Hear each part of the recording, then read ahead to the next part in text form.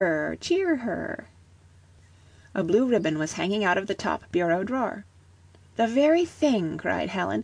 "I'll straighten out her drawer. It's always in a muss." And she fell to work with a will, rolling and folding and arranging things in neat little piles. The baby stood watching her. "There, what do you suppose she'll think of that, Buddy?" she asked, as she gave the last pile a happy pat. Then a new idea popped into her head. She flew downstairs, took a sheet of writing paper out of the desk, and printed something on it in big black letters. Then, running back to her room, she laid the paper on the rows of nice neat piles, and carefully closed the drawer. "I hope she won't mind," she said, with a twinkling little smile, as she pulled Buddy up on her lap for a story. The story was only half finished when Polly burst in. "What do you think, Helen?" she cried, tossing her hat and coat in an untidy heap on the bed. "I'm invited to a party. What shall I wear?" She ran to the bureau and pulled open the top drawer with a jerk. Within lay Helen's paper. Polly picked it up. "April Fool," she read aloud. She looked into the drawer, then at Helen, her face brightening into a sudden smile with her surprise. "Helen, you're a dear," she cried, "and I'm just a silly, cross old bear. This is just the loveliest April Fool that ever was. I didn't suppose folks could play nice April Fool jokes." Just then the sun came out from behind a cloud and peeped through the window. Helen pointed to it. "Another nice April Fool for you, Polly." But Polly wasn't listening. She stood quietly thinking for a moment. Then she picked up her hat, shook out her coat, and started toward the closet. "April Fool," she said with a laugh, as she hung them inside. "That's another joke on you, Miss Polly Untidy Crosspatch. A few more April Fools might turn you into neat Miss Polly Polite. It's about time you turned over a new leaf." "I think I hear it rustling," said Helen, listening. "Hear, hear, hear," chirped Mr. Redbreast joyously from the tree. The Three B's. The Three B's Club had only one rule. Each member was to try every day to be all of the 3 B's. Usually it was quite easy to be 1 B. Often it was not so very difficult to be 2 B's, but to be 3 B's was many times very, very hard indeed. The Saturday Ned Brown's father gave him the new catching glove was one of those times. Ned wanted to go out and try the glove. Just as he was starting, however, Mrs. Brown called to him. "Ned," she said, "the woodbox is empty." Ned knew what that meant, but he remembered B number 2 in time to keep from frowning. "All right," he called back cheerily, and went out whistling to the barn. Thwack went the axe into the wood. Ned was strong, and every blow told. His mother, hearing the chopping, smiled to herself. She knew about the bees. "Whew!" said Ned presently, stopping for breath. "This is being bee number 1, all right. 2 bees in one morning aren't so bad." "Hi, Ned," came over the fence as he started for the house with an armful of wood. "Why don't you come over? You said you had a new glove." "Have," answered Ned, as 2 other members of the 3 B's climbed into sight. "Wait a minute." He dumped his wood into the box in the kitchen, and then ran proudly back with the precious glove. "Here it is." The boys felt of it, pinched it, tried it on. "It's a dandy! Come on and catch," they urged. "Can't just yet. You can use it till I come." And Ned returned to his work while the boys ran off with the glove. The 3 B's met at Ned's house that afternoon. The club always reported once a week on their success as B's. "I don't have any chance to be Bee number 3," complained Ned, when his turn came to talk. Mrs. Brown was just coming in with a pitcher of lemonade. "I know better, Ned," she said. "How about chopping wood when you wanted to play ball? That made all 3 B's this morning. Busy, bright, and brave." "And I know another Bee number 3, too," cried Ned Baker. "How about loaning us your catching glove when you hadn't used it yourself?" Ned smiled shyly, and Bee number 2 was written all over his face as he slowly sipped his lemonade.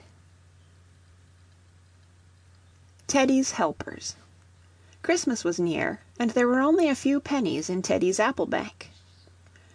"I'm afraid I won't have money enough to buy them, Mummy," said Teddy wistfully. "Won't you?" His eyes looked the question his lips wanted to ask. "No, Teddy," said his mother, "for then it would be my present instead of yours." "But Arthur's hands get so cold carrying the clothes." Teddy's eyes fell to his own hands, which were always snug and warm in their red mittens. The washerwoman's little boy had no mittens. "Earn some money, Teddy," suggested his mother. Teddy's face fell. "How can I?" he said. "Keep your eyes open, and do the thing they tell you to do." "All right," answered Teddy. "I'll try." At that moment Father Sun, who had been peeping through the window, slipped behind a cloud.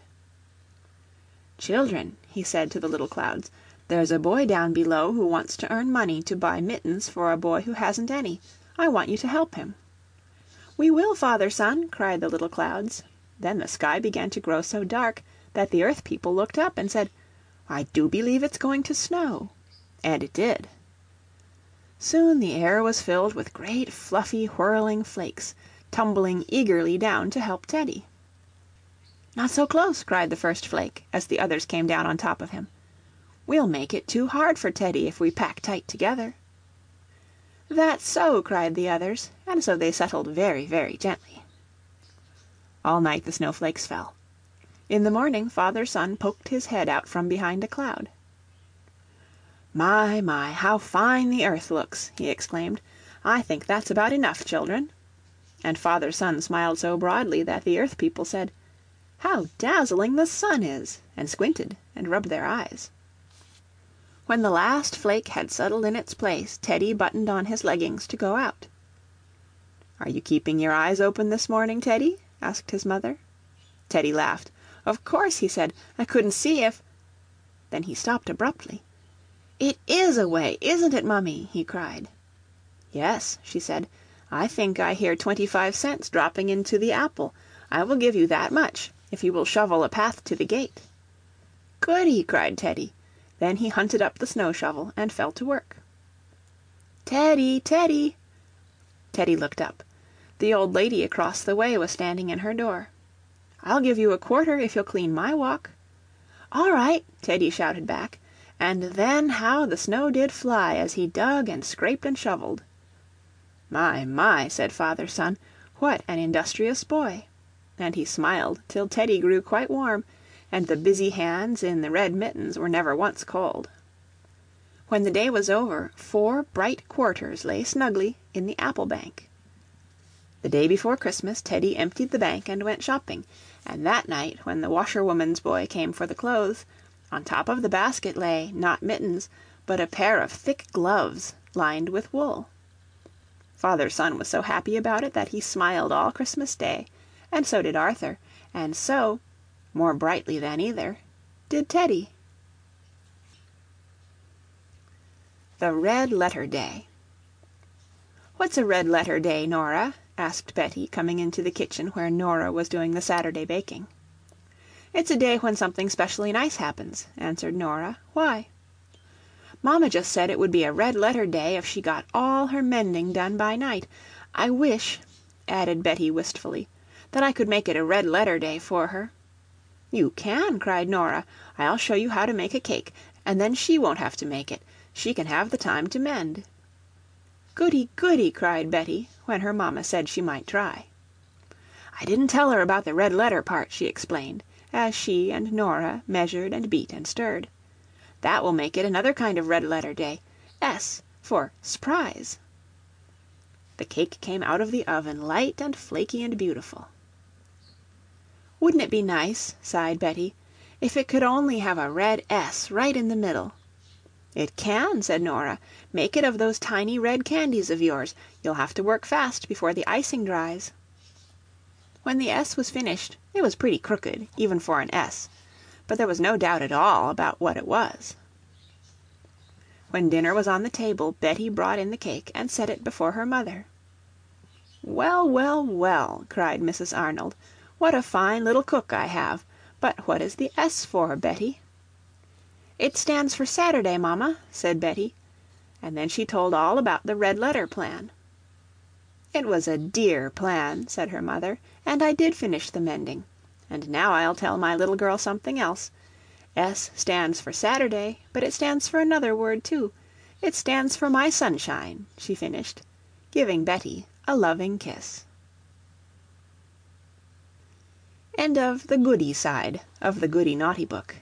Read by Kara Schallenberg on October 26, 2007, in Oceanside, California.